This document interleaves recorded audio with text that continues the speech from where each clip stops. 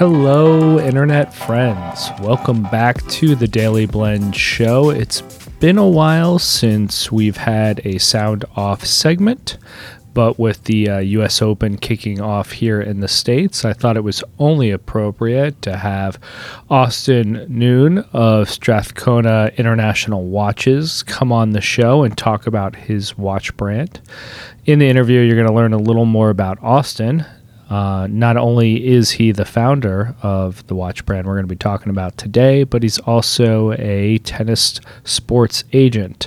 So you see how we loop that in. You've got the US Open tennis match or tennis tournament. You've got a tennis agent. It's a whole coordination thing. Anyway, if you're new around here, like, follow, subscribe, The Daily Blend Show on all your favorite podcast platforms. That's Spotify, Apple Podcasts, Google Podcast, and YouTube.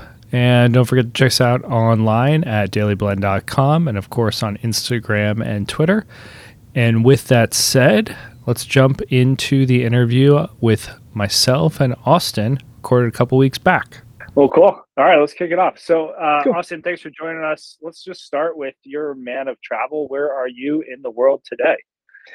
Today I am in Denver, Colorado, actually visiting family, which was long overdue, which is kind of nice, but based out of Vancouver, Canada, and really traveling the world as a tennis agent and watch entrepreneur, let's call it. And today we're basically talking with Austin about his watch brand, Strathcona Watches. Did I say it correctly? Strathcona. Strathcona. So great. Already starting off, not even be able to read my own handwriting. Strathcona Watches. His watch brand, which has got a great kind of story in terms of scouring the world and just kind of understanding what his watch brand's all about. So maybe, give people a little background of you and the world of watches and tennis. Yeah, no. So I was working as a sports agent on the tennis tour and traveling like almost 47 weeks out of the year. So going all over the world, seeing all these things, and I've always had an appreciation for watches, but with tennis and this great marriage of huge brands within tennis, and also the passion of a lot of guys in the tennis world around watches, you become a fan of watches very quickly. And of course, you have the big brands really supporting tennis as a whole. So we become quite educated on the history, the importance of it, the quality, things like that. And what I was having issues with is that I was fortunate enough to buy a few very nice watches, and I was wearing them. And that's what hurts. You start scratching them, you start doing this. And the guys that you're buying them from are going like, what are you doing wearing that, walking onto a subway or walking around town doing that? And the one thing that I was kind of missing is I wanted a nice watch, because in our world, you're judged a lot of what you wear on your wrist because we travel light. You're not sitting there, for example, if I see a guy wearing the greatest jacket you've ever seen, I'm going to see it next week because he's got a bag. That's all he can fit in there. So watches is kind of a way that you can shine a little bit. It's great conversation starters of, oh, hey, what's this? Tell me about it, and these sort of things. It gives us something to talk about week to week. And what I was loving about watches is that I would have these great stories, but I get yelled at for wearing them, or that I was scratching them, diluting the value, which is funny because you're never going to sell them anyways. So what I want to do is create something where it's a great luxury watch. You can beat the living hell out of it and have no problems with it, but also keeping it at a great value, where you're not sitting there skimping on the quality, but you're also sitting there going like, this is a good watch. It works very well for me, but also I can throw it in the bottom of the bag. It's going to knock around, and that's okay, because that happens a lot when you travel. So what I did is, it took me about 6 years to find it, is I found finally a guy that could really put together the right quality that I wanted and bring in, kind of these high points of international watches. I love Swiss parts. I love Swiss watches, but also there comes with a little bit of a hierarchy there. They are the watch guys who come from 4 or 5 generation of watch guys. You have to listen to the whole story of their family before you can even have a conversation about business. What I kind of wanted was something that was a little bit more straightforward, a little bit more Americanized, and a little bit more, straight to the value, which is kind of what an American consumer likes anyways. What I did is I found a way to get Swiss parts, Australian steel, and a Japanese movement. And the difference between a Swiss and Japanese movement is Swiss are a lot of handmade. There's a lot of passion to it. You're really going off the quality of their craftsmanship. Japanese movements are machined and they're perfect. So you're getting a very consistent quality caliber coming through every single time. Whereas in Swiss watches, you have a little bit of variance to it, but you also have that handmade quality, which watch enthusiasts love. What I wanted was a way to kind of cut down on price, find that great quality and that really great stability, deliver on that, and then find a way to deliver that down into the consumer. In terms of just you said it took like 6 years. Like, what was it like? Like, how did you even start to say one day I want to make a watch, and then even realize that I've got to go find these different sort of actors? I worked for a watch customizer as a client of mine, and once you kind of see how the sausage is made, so to speak, you're like, okay, I see this. I see where they're getting stuff from here. I see where they're doing stuff in the right way. I see where they're doing stuff to cut costs a little bit. And a lot of watchmakers keep their stuff very secret. But what's happened is two things. Before, let's call it from the early 2000s and before that, you were buying all your watches from a retailer. And it was their relationship with the watch manufacturer. They're buying it wholesale. They're doing all of these things and moving along.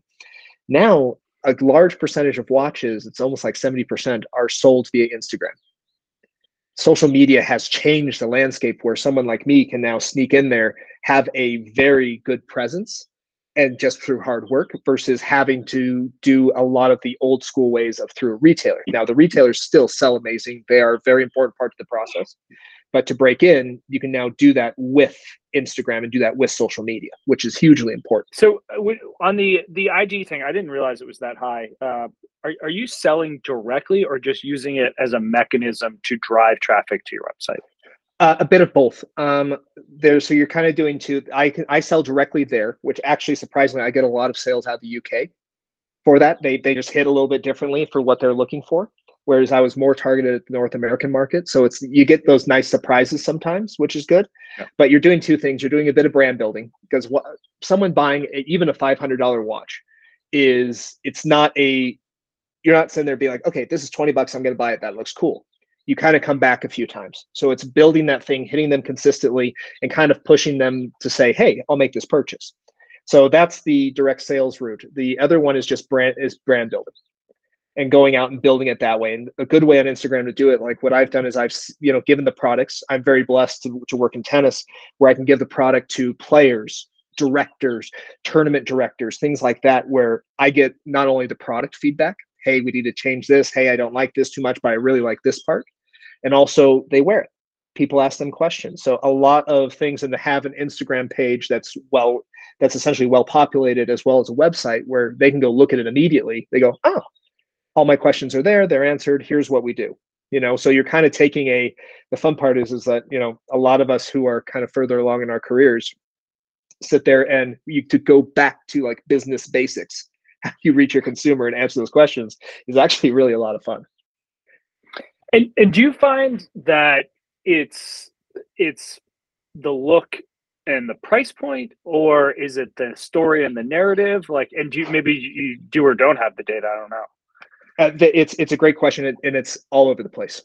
A watch consumer. So let's kind of try to stereotype a few kind of consumer buckets. If you want the watch enthusiast, they want to know where the metal was made. They want to know every single thing about it. They want to know who made it. Is it handmade? What parts are handmade? Those sort of things, which are, a good thing to ask. Those guys really drive the quality. Hey, this is not quite what I want to have here. They're really good for getting that review on the quality. And they're also the guys who are going to buy 40 watches and test them out, trade amongst their friends, resell watches, do things like that. So those are a good part to get sales from, but also a better part to get information from and feedback. The second one is like the person who wants to break into that luxury watch market. Because right now you have this weird thing, whereas if you want to buy a Rolex, Omega, or even like a high-end tag, the cost of a new one and getting on that list with the dealer is a frustrating experience, and it's a lot of money. Now that secondhand market, that gray market, has really picked up. So a lot of where my target audience is that guy that's looking into buying, hey, do I buy this 1988 Rolex that is probably a bit beat up, or can I buy a new watch kind of sitting here and buy it at half the price than what I could from a used watch for a brand new watch? And that's kind of the place to sneak to the place for a brand like mine to sneak in there. Whereas to compete with the used market, things like that, those guys they have that thing pretty well wound up. And that's figuring out, what do you buy there? There's a lot of question marks there.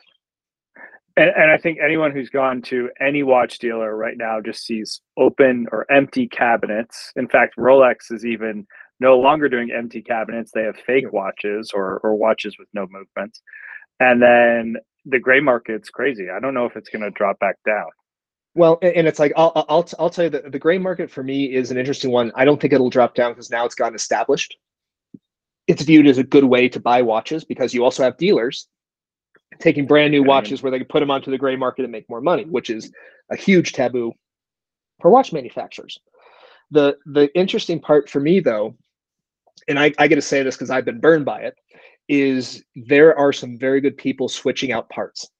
So the value of the watch you're buying on a gray market, even the guys who are really good, they know what they're looking for. And like, honestly, if you're in the gray market, the old kind of grandpa jeweler is going to give you the single best piece of advice they can on any watch you're going to buy.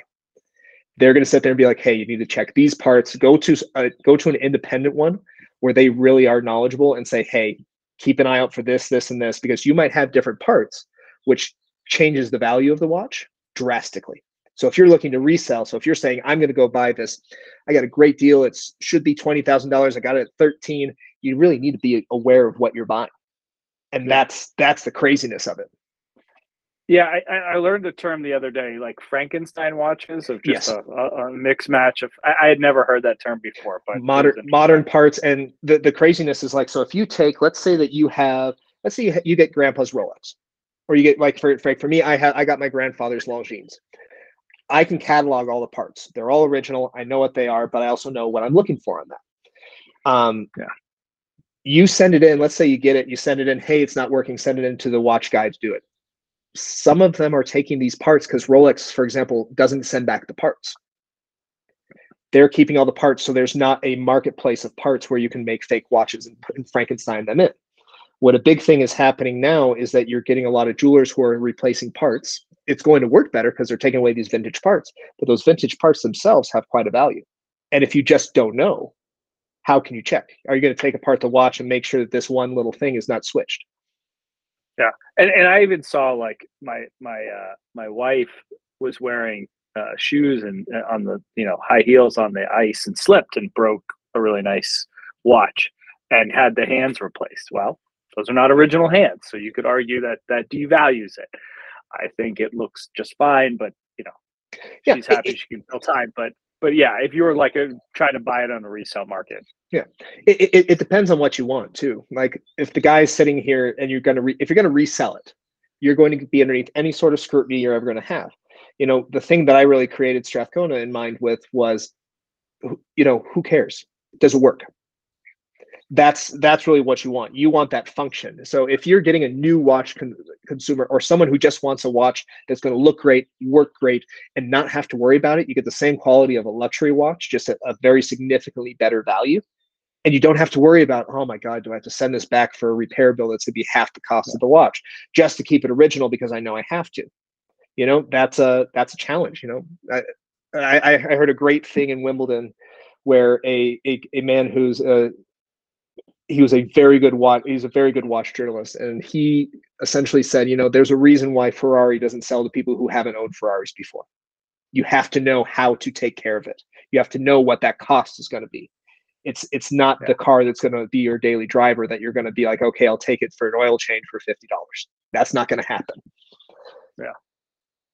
So, well, let's talk about design a little bit. So, 6 years to go find, kind of folks to make things. Like, how many different iterations did you go with before you got to kind of your version 1, if you will? Yep. So I'll be very frank on my version 1. Is if you think you can design a watch, you will be humbled very, very quickly. So like for my first iteration, I paid a tribute to a lot of things that have been done well before. So a lot of those great vintage aesthetics with a modernized movement and a modernized kind of functionality. is what I went to. So I kind of pick and choose, hey, I like this, I like these sizes. And I really took my favorite parts from about 5, 6 different watches and put them into the core belief of it, but then also went and tried to make it my own a bit. That iteration, I bet you probably 35 plus legitimate from drawings. And those are not just like ideas going there, like, hey, because you think about it, if you change the size of a face from 39 millimeters to 41, or do that the whole thing, all of a sudden the look goes there. And then like, I'll show you where, and then the prototyping is very important. You know, at first I was like, oh, we'll make one prototype and then we can just roll with it. And thankfully I took my time and really looked at the prototype. So I'll kind of show you here. You know, these are this is the prototype that I wear every day. And I've been trying to literally break this for almost a year now. And it's still running the way I want it to. So that's a good sign.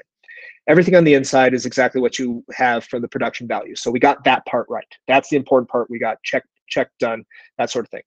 The spacing, the way that these things came out, I'll try to get it here, like where it's not. And I'm looking on, you know, for the folks listening, I'm looking at Austin showing me the watch. I also have his website to compare production versus original one. So, okay, cool.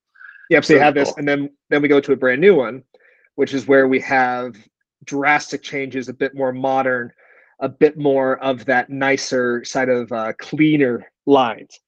And it's funny where you sit there and you go, hey, this looks great to me, but it also should look great to you. You designed it. You went through all these iterations. You're too deep into it. Having those people to really bounce it off of, that was a humbling process of, hey, just so you know, you need to increase this by 20%. It looks ridiculous when you look at it this way and you're like, oh. So, yeah.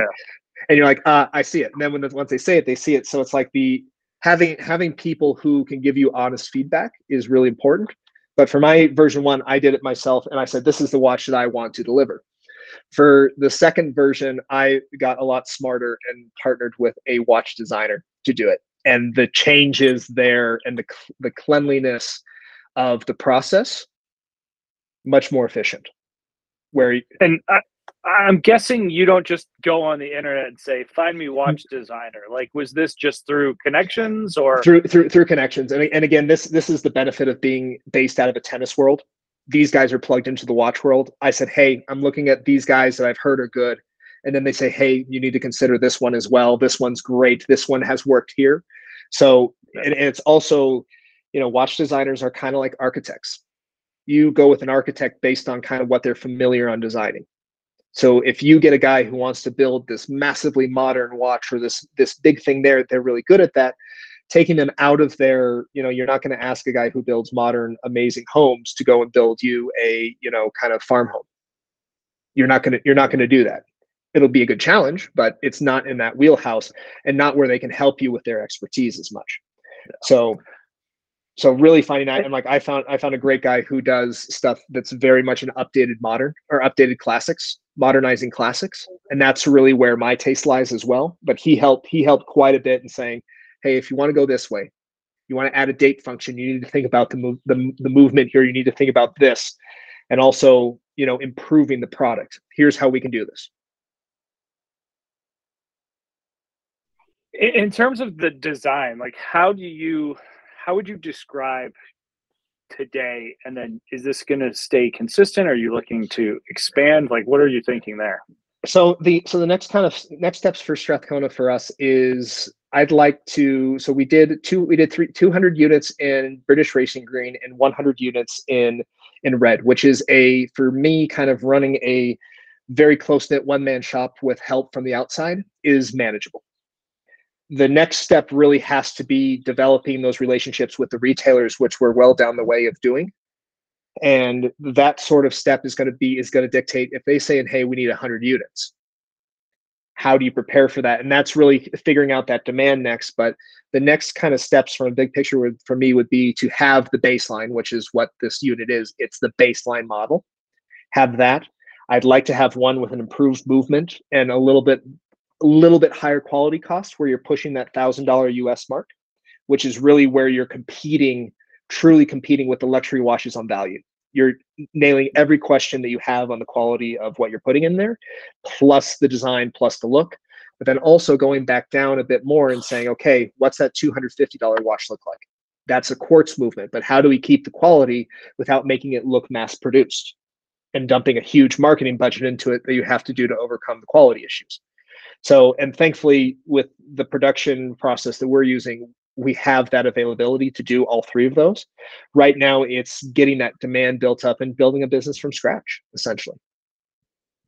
And do you think you're gonna? So you have interest in jumping from mechanical back to quartz?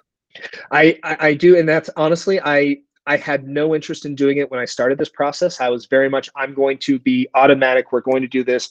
Forget quartz, forget digital. And I can't tell you how many people are saying there, hey, I forget to wind it. I forget to wear it for a 48-hour period, so it stops. And then I don't want to do it. That's a lot of people who are going through and saying, hey, I need a watch that's just, I can throw on and have that. And then when I have something nicer, I'll wear your watch. So finding out what that kind of demand has been has really developed, saying we need to find a way to get a lower cost watch with the quality still in there, but also a kind of user-friendly watch that has almost no maintenance to it. Interesting. And so I'm always interested by the back of your watch. So talk about the decision to do the stamping and kind of how that came about.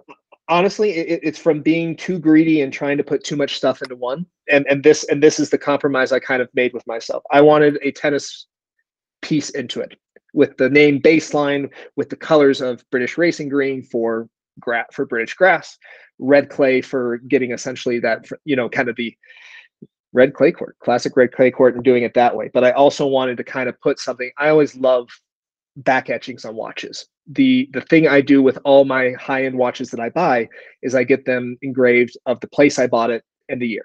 That's my big thing that I love. So from my Rolexes to the Breitlings to the Omegas, they all have where I bought them, where they were from, and then that way you have a good story to kind of have with it. I think having something cool on the back is a nice little hidden feature. And there are a lot of people who do a great job with it, but to have a tennis court there and kind of remind you, hey, this watch was created on a tennis court, designed on a tennis court, and basically spend a lot of time watching a lot of top players practice, thinking about how I can make this happen. That's my own little kind of give back to the tennis world there is, and they've helped, honestly, the people I've met in the tennis world have helped make this happen. So it's my nice little ode to them without being there, saying, here's a ball, here's this, we're going to make it super tennis watch. You have to be a tennis fan to like this watch. It has hints of tennis to it. Interesting. No, I mean, I love the green and the red. There's like a little bit of shimmer to it too, or at least that's how it looks on the pictures on the web. So it looks great. And that was another interesting part during the design process. So I love sunburst dials. Like I have watches that have that sunburst dial where depending on how the light hits it, it gets brighter and darker. Ideally, in the first iteration, I was going to have black, green, and red, and have very plain, kind of very traditional colors. Well, when we did this sunburst, the green really looks black to a dark green to a bright green. And I'm sitting there going like, why do we need a black watch when this kind of does it in a cool way? And that's why it's a little bit more classic, where the red becomes much more orange and bright red when you get in the sun. And the funny part is that the red photographs in lighting conditions okay. When you wear it in person, it looks amazing. Where the green, what you see on there is really what you're getting. It's that classic, it's that look. So to see the difference between the two, like I go and wear the red clay watch, and people are like, "Oh my God, what is that? I've seen your site. Where is this one on the site?" And I'm like going, "Oh, it's on there." It just photographs a lot better in person than in the light. So and it's kind of funny. A lot of people go like, "You have like 6 different watches on here, don't you?" And I go, "Nope, it's 2. It's just a sunburst dial." And that's kind of the variability and the nice little bonus of having that design element that we can do. That was a pleasant surprise on that. Nice, cool. So in terms of like the next steps with the different movements and kind of price points, like what does that look like? How long does that take for an independent watch brand? It's a lot, and there's it depends on how you want to finance it. The good part for me is that I've been able to self-finance a lot of this, and I can take my time. If you go and get a business loan, you can do these things to go through that. What I really want to do is take my time and make sure that these watches have a good place to land. They have good demand to land. And second, and kind of lastly, that we're doing the right thing. Are we designing the right watch for the next 5 years that'll be worn? And thankfully, like I'm in a watch space where I'm taking classic designs and modernizing them. So these things are like the designs there are proven, they're great, and we're giving it a bit of a spin. Whereas if I came out with a whole new thing and was avant-garde, we're not at a place where, you know, I could even tell you where that would go. Yeah. What I do like about kind of the design factors here is that you're essentially, if we do things perfectly and right on schedule, you're going to do about 3 months of design go through with every day going to it. Process, selecting parts, and thankfully for selecting parts, I kind of know what I have in mind, so we can go through and make that happen. You have about another 9 to call it, with the supply chain disruptions, which are a real thing. You know, you have that 9 to 12 months of production factor. Whereas back in the day, if you knew what you wanted, you send the order, it is 3 to 6 months, especially if you have the molds done already and things like that. That's where it goes to. The prototyping aspect for us, 9 months if we're very quick, 12 months if you're taking that time to do it correctly, is really important when you're financing it yourself. Because if you have a dud, that's straight out of your pocket. Yeah. So you're looking at like almost a year cycle between design and going from molds to getting landed for day one to look at it. Correct. And then there's the other part too, where you can kind of do a little bit of quicker updating, is when you have the molds, like for the baseline, next year there'll be a line of different colored watches.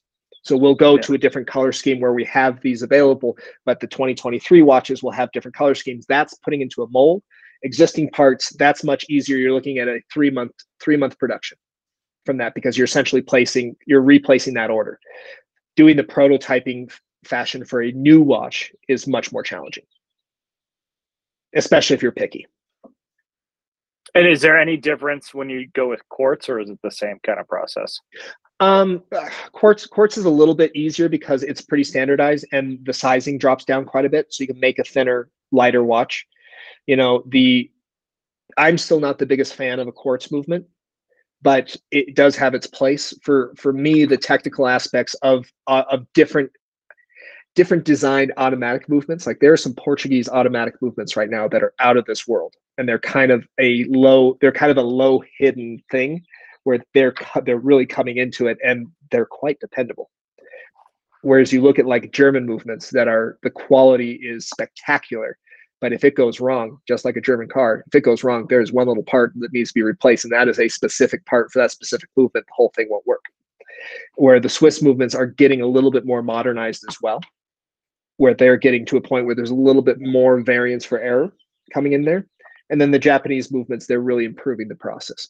So it's for me, the fun part that I'm playing with right now is, does the new movement come from Japan, where it's really been, where I know exactly what I'm getting, I know where this is, or, you know, do we go and continue in the international realm and do something a little bit outside the box? Interesting. Sounds like a good problem to have. It's a fantastic problem to have. I love it. And the amount you learn from the guys that are making these movements, again, it's a very humbling experience. I stare at watch schematics all day long, and I learned something new from one guy who's like, well, if you do this and move it around in 12 different ways, it'll be a much more efficient movement. So it's a thing. And the question comes down to, like with any luxury watch, is how much do you want to take care of it? You know, my target audience is probably want something that you can pick up, put back down, pick up, put back down. If you go into these higher end movements that are very, very finicky, but my goodness, some of the best in the world, you do have to take care of it. Think of it like a car. Classic car, you don't run it, you don't do anything with it, it's going to have problems. Yeah. Interesting. Well, I know we're kind of coming up on time. Where can folks find you and your brand on the web? Yep, on the web, it's strathconawatches.com, and we ship worldwide, so feel free to do it. I will personally put them in the box for you, so don't worry about anything there. Also on Instagram at Strathcona Watches. We are hoping to be in stores in the Vancouver area by end of summer, and we are very close to doing that.